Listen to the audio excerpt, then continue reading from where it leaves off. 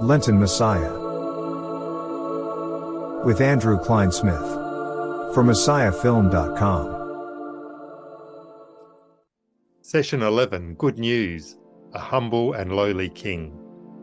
Welcome to you. My name is Andrew Klein-Smith. Let me read to you Zechariah chapter 9, verse 9. Rejoice greatly, O daughter of Zion. Shout aloud, O daughter of Jerusalem.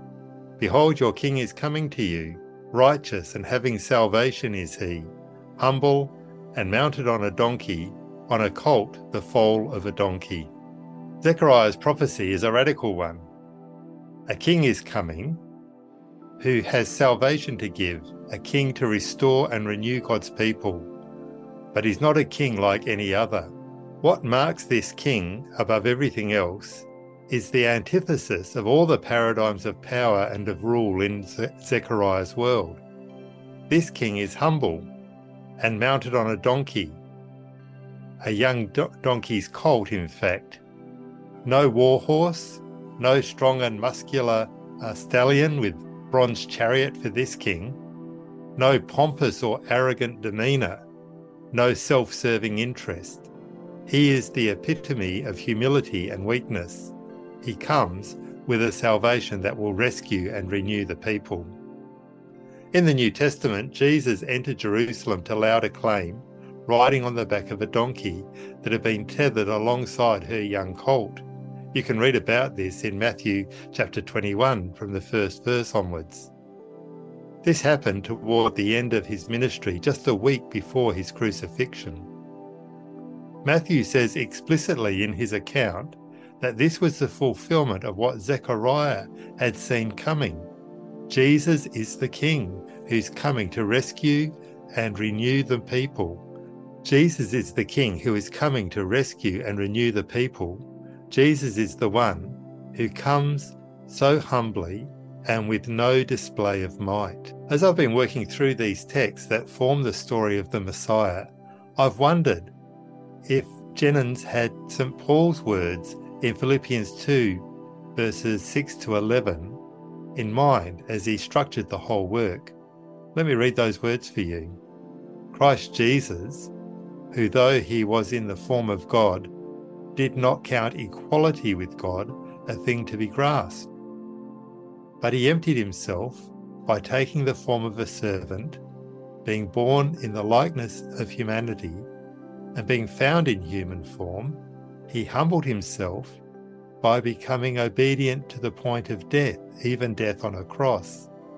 Therefore God has highly exalted him and bestowed on him the name that is above every name, so that at the name of Jesus every knee should bow in heaven and on earth and under the earth, and every tongue confess that Jesus Christ is Lord, to the glory of God the Father.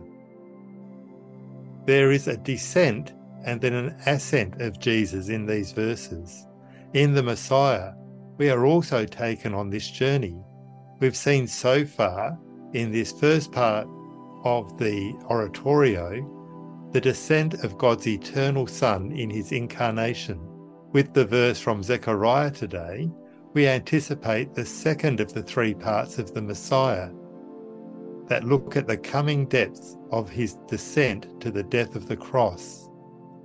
And then, having gone through these depths, we then see his ascent into glory in the final part of this great oratorio.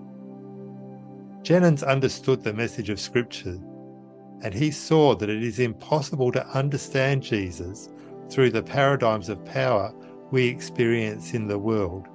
Jesus' authority comes from his humility. Jesus' humility is not utilitarian. It's not that Jesus is using humility to accomplish something and then throwing that humility off once he's done what he needed.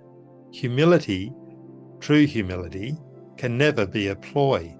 I think we all sense the wrongness when someone is doing this with us, using fake humility to manipulate us in some way. Perhaps in literature, the most stunning example of that is Uriah Heep in Dickens' great novel. Jesus is humble through and through. and his kingdom always is worked in humility and gentleness. He comes not to do his own will, but the will of him who sent him. That's the very heart of humility. And so it is the very heart of all true authority. The great power that conquers the world and rescues and redeems all those who are in bondage to sin and evil and death is the power of holy obedience, holy humility.